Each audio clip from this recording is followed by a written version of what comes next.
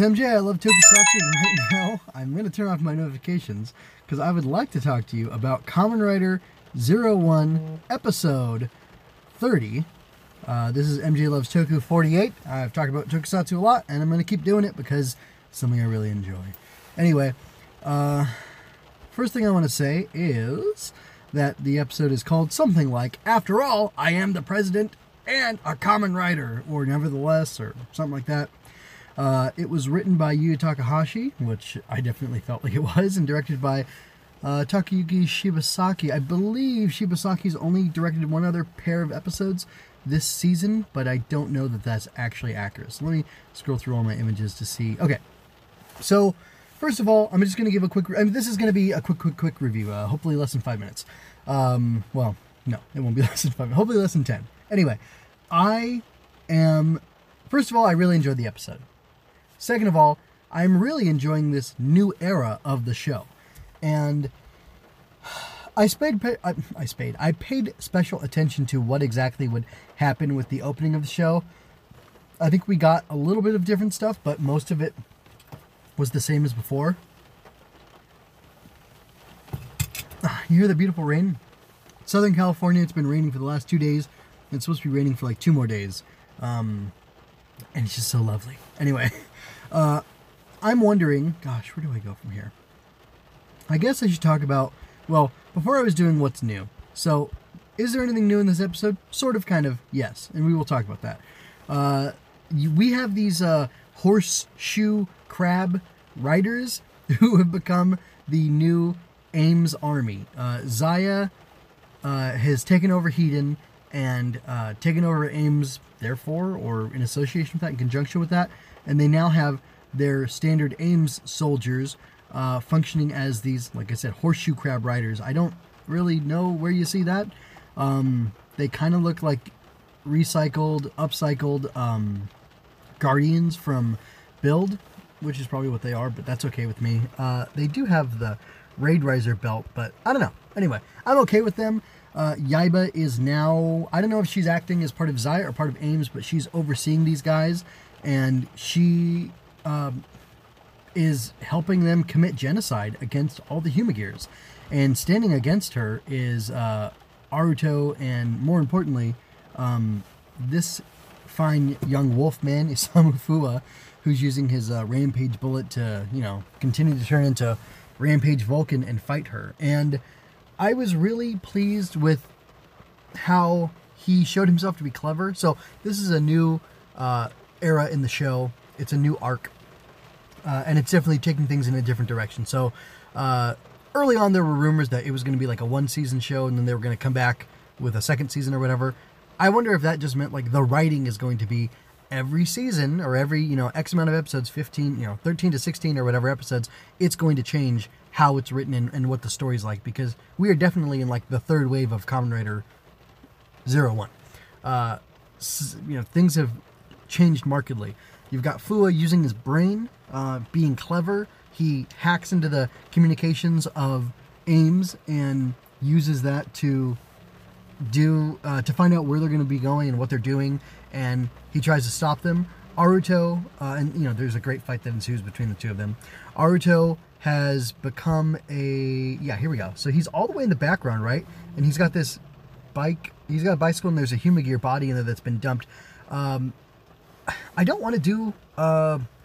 this is another one of those cool multi-layered shots that we've seen it now across multiple directors. This is a different type because it's not everybody in a small scene, like a 20-foot radius of each other, 20-foot radius of each other. This is more like you've got these people in the foreground, and then like 80 feet away, maybe 100 feet away, you've got Aruto, and then mid-ground or whatever is Jin fighting a couple of these guys. Is that two? Is that a dude on the ground? I guess it is. It looks like he's holding a gun. Anyway, I totally got distracted from my point. Oh, yeah. We have Aruto, who's been like wandering around. Jin talks to him as if he's abandoned everybody, all the Humagears and whatnot. But he's been going around collecting Humagears, or at least he's got one here because Zaya has made them illegal, basically. And it's not only like, hey, we're recalling this product, but like, it is now illegal if you have this product, and we're going to take it from you by force, I guess. And it's weird because now Ames is like going around and hunting any Humagear that are left because they give off some sort of signal. And he wants to do that in order to... Well, it's kind of unclear what his goal is, but he's swapping out Xayah specs for these, and he's now promoting his Raid Risers, who he developed through this whole situation and through his machinations, as the solution for AIMS to be able to fight off the Humagear, even if they're peaceful, I guess, which the only one they've encountered so far that isn't is Jin, and then the others have been like abandoned corpses and whatnot. Anyway, there's a really interesting philosophical discussion that Jin and Aruto have, and I loved that. And I love that in addition to that we have, and there's no fighting between the two of them, which is great, because it's just the conversation and it's just getting the message through between each other. And then we've got Fuwa and Yaiba over here, who are definitely fighting each other, and they're having a philosophical debate, but they're dealing with it in a much different way. Some other things to take note of before I try to get out of here quickly is that Fuwa tells Aruto that he has a chip in his brain, that Yaiba has a chip in her brain that's making them execute Order 66, and that anyway, that's kind of a deep cut. If you don't know Clone Wars, if you haven't watched all of Clone Wars or the last couple seasons of Clone Wars, you would have no idea what I'm talking about. But interesting. Anyway, but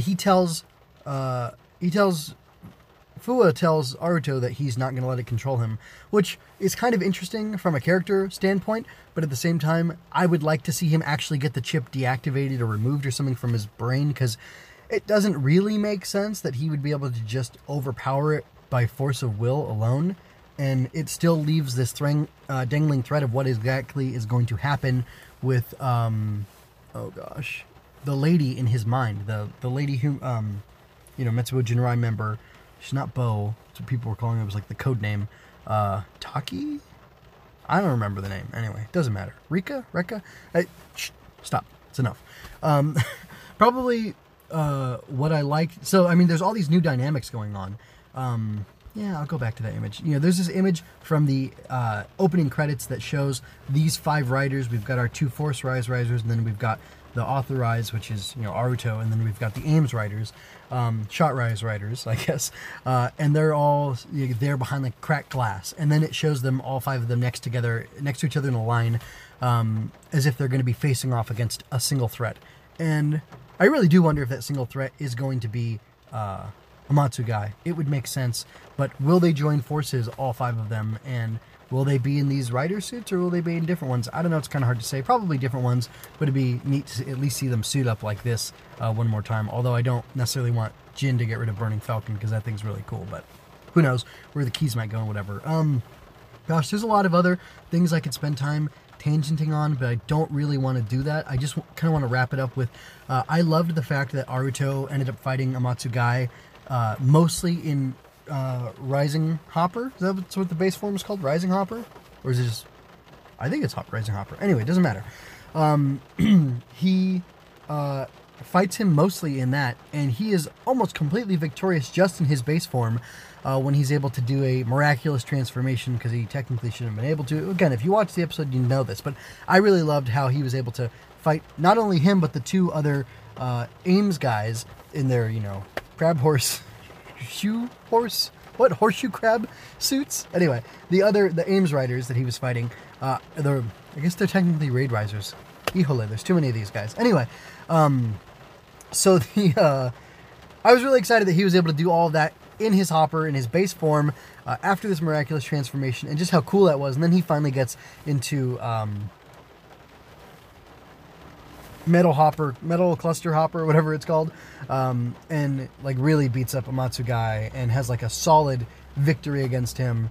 And gosh, it was just really great to see. And I love the little technical aspect of why they were able to do that. Like, it doesn't really make sense, but none of it really makes sense. So it's just like kind of magical Tokuhiro logic, and it was really cool. And it's great that Izu was instrumental in that. And gosh, I really like that. Speaking of Izu, that's technically not the romanization of her name. It's Iz. Oh, and then apparently satellite. So there was, Xayah Corporation. There was the ARC satellite, and then there was Xayah, Satellite Xayah, which I thought sounded too much like Xayah, and I also thought it sounded too much like something else, but I can't remember now what that was. But apparently now it's Thera. The official name of it is Thera, and Genom Corp changed their subs for it, or maybe they just changed it because I was speculating that that's now the official thing, because Izu they translate as is, and I think even Overtime's doing that.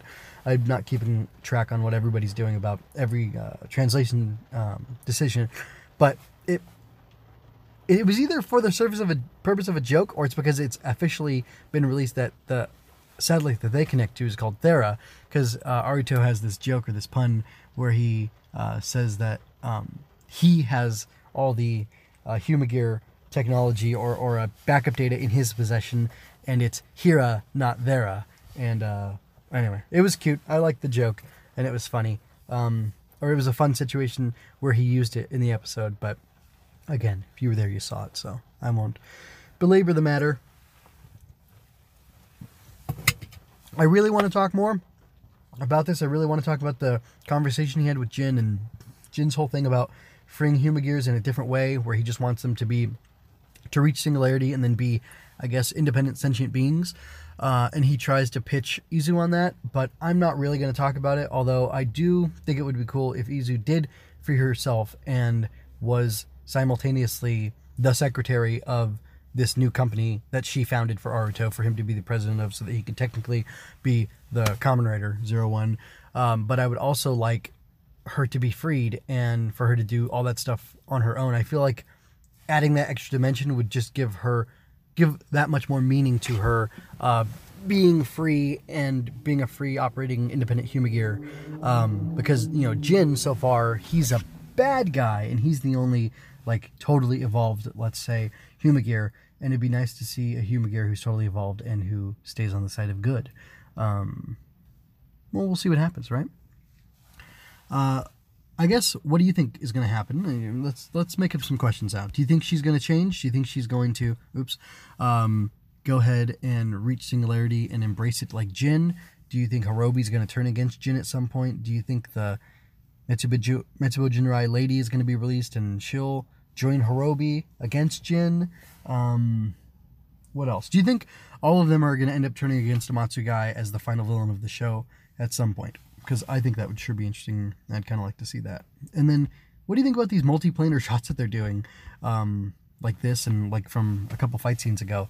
Do you like that? Is it too lame? I was almost going to choose this for my thumbnail, but I had to go with this because, look how much more impactful that is. That's way cooler.